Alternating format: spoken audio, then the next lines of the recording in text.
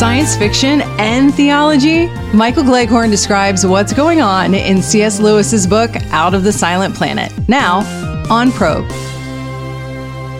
Out of the Silent Planet, C.S. Lewis's first foray into the science fiction genre, was originally published in 1938. Lewis, who enjoyed the science fiction stories of authors like H.G. Wells, was nonetheless troubled by elements in these stories that were morally and intellectually objectionable.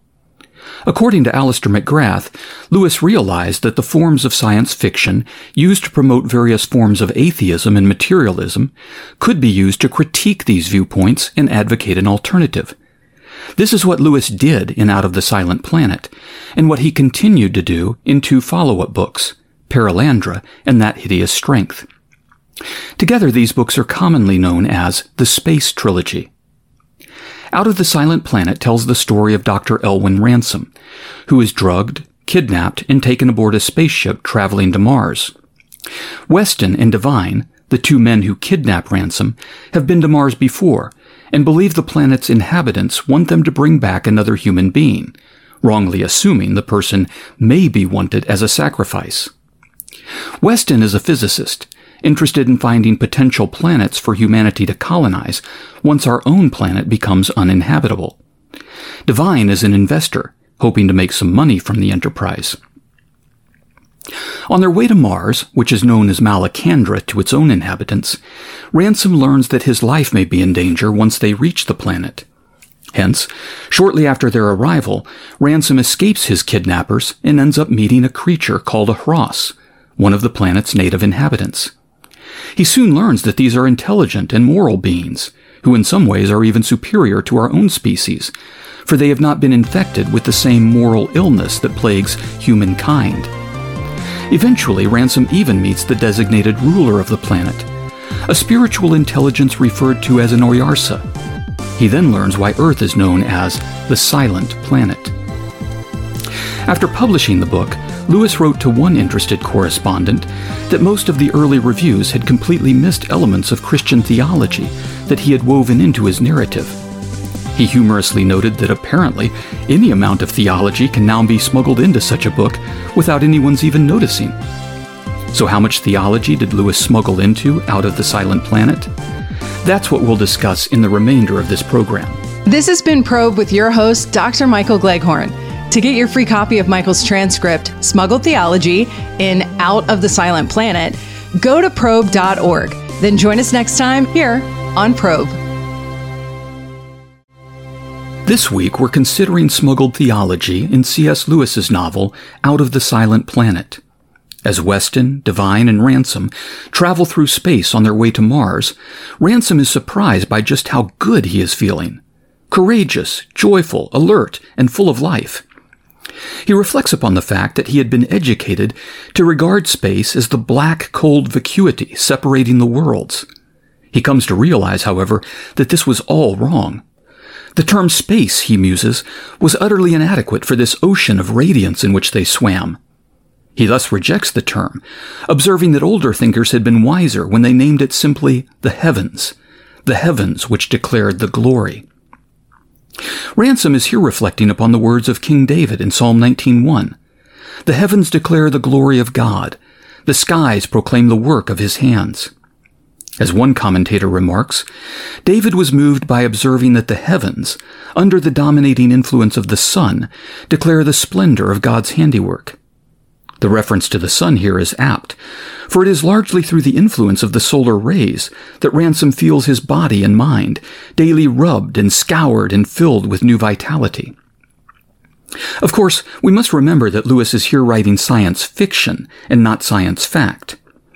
While the substitution of heaven for space was Lewis's favorite idea in the book, he also acknowledged that the rays in interplanetary space, so far from being beneficial, would actually be harmful to us. But Lewis was attempting to reintroduce a conception of wonder and beauty into the world. He wanted to move his readers' understanding of space from something merely cold, dark, and dead to a conception of the heavens as something radiant and alive with the goodness and bounty of their Creator. And this, in the fictional and even mythological world of the story, he has arguably achieved.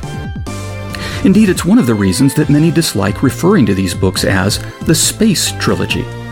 Such language misses the fact that Lewis was attempting to shift our attention from the darkness and deadness of space to the glory and splendor of the heavens. It's just one of the ways in which Lewis was attempting to reclaim for God a genre of literature that was so often dominated by atheistic and materialistic forms of thinking. Tomorrow we'll consider yet another way in which Lewis did this.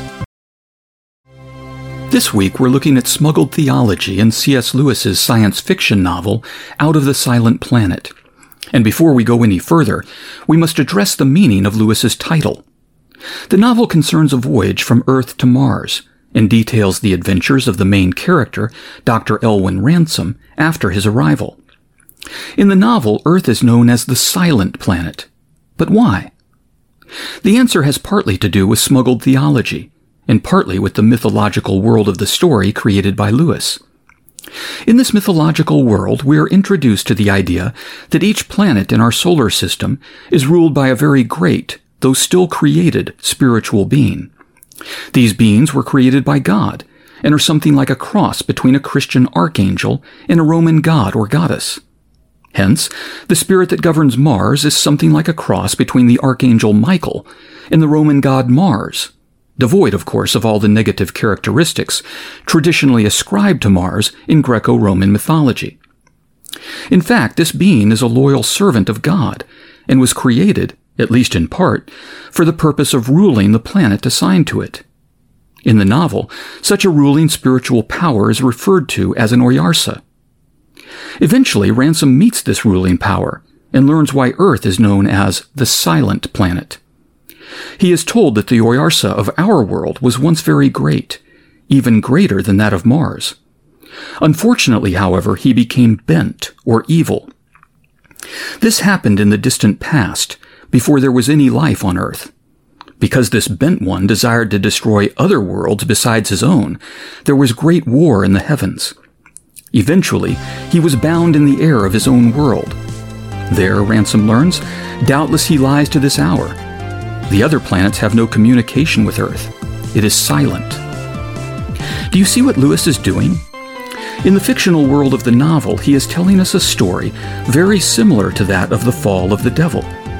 In the Bible, the Apostle Paul refers to Satan as the prince of the power of the air and the god of this world. Lewis is doing something similar in his description of the bent one who rules the earth as a rebel against God. But as we'll see tomorrow, Lewis goes much further than this. At the end of yesterday's program, we left Ransom, the hero of C.S. Lewis's novel, Out of the Silent Planet, deep in conversation with the divinely appointed spiritual ruler of Mars. After telling Ransom that Earth, alone among the planets in our solar system, is silent, being ruled by a bent or evil power, the Martian ruler then says something quite intriguing. He tells Ransom that they do not think that Maleldil, more on this in a moment, would completely surrender Earth to the Bent One. Indeed, he says, there are stories among us that Maleldil has done some strange and wonderful things, even personally appearing on Earth and wrestling with the Bent One for the right to rule. But of this, he says, we know less than you. It is a thing we desire to look into. So who is Maleldil, and what exactly has he done? In the world of the novel, Maleldil is the name for God in the old solar language, which Ransom has gradually learned during his time on Mars. Hence, the Martian ruler is essentially telling Ransom that they do not believe that God would completely surrender Earth to the devil. Indeed, they have even heard stories that God, or Maleldil, has visited the silent planet and done battle with the evil one. He admits that there is much they do not know about all this, but says that he and other loyal servants of God long to look into these things. Those familiar with the Bible will doubtless see what Lewis is doing here, for he concludes this passage with what is basically a biblical quotation. The Apostle Peter wrote of the prophets who prophesied about the grace that was to be ours in Christ. So great was the content of this revelation, notes Peter, that even angels longed to look into such things. Thus, as Christiana Hale rightly notes, the strange counsel that Maleldil has taken, and the wonderful things he has done, the things that all the angels desire to look into, is the gospel of Jesus Christ, the incarnation, birth, death, and resurrection of the Son of God. Once again, therefore, we see Lewis smuggling theology into his interplanetary space adventure. In this case, though not stating it explicitly, he clearly alludes to the whole gospel message about Jesus. Tomorrow we'll conclude this program by considering one final example of smuggled theology in C.S. Lewis's novel, Out of the Silent Planet. We've been discussing smuggled theology in C.S. Lewis's novel, Out of the Silent Planet. Although God, who is known as Maleldil in the novel, is mentioned repeatedly, he is always mentioned in the third person. We hear about things that Maleldil has done, is doing, or may one day do, but we do not hear directly from God or Maleldil himself. Nevertheless, it is clear that he is ultimately in charge, and he is providentially at work in and through his creatures. For example, the spiritual power that Maleldil created to govern Mars tells Ransom, the hero of the novel, that it was only by Maleldil that he had been able to save his own planet from the destructive rage of the Bent One, or Devil. Indeed, it was only by Maleldil that the heavenly host were able to stop the Bent One's ambitious cruelty and confine him to the earth.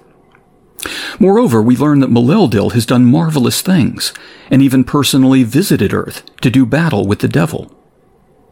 Lewis thus portrays God, or Maleldil, not only as a king, but also as a warrior.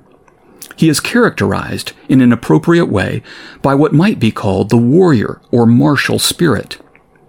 Moreover, the spiritual power that Maleldil created to govern Mars is also, like the god of Roman mythology, imbued with the martial spirit. He too is a warrior, loyally engaged in the service of God. Hence, once we learn that Ransom has been called to Mars by its planetary ruler, we can rightly surmise that it was in fact God's will for Ransom to make this journey. We might even guess that one of the purposes of this journey was to develop the martial spirit in Ransom himself. As Christiana Hale observes, Lewis does not randomly pick Mars as the location, as if any alien planet would do. No, he chooses Mars for a reason, and an enormous part of that reason is to mold Ransom into a martial character. In other words, God, or Maleldil, wants to develop certain martial virtues in Ransom, things like courage, strength, and perseverance. Indeed, this is necessary, for he is preparing Ransom for something far greater in the future. Hence, through the providence of God and the influence of Mars, we witness Ransom's growth in the martial spirit, thus preparing him for his next great adventure on a different alien world, that of Paralandra.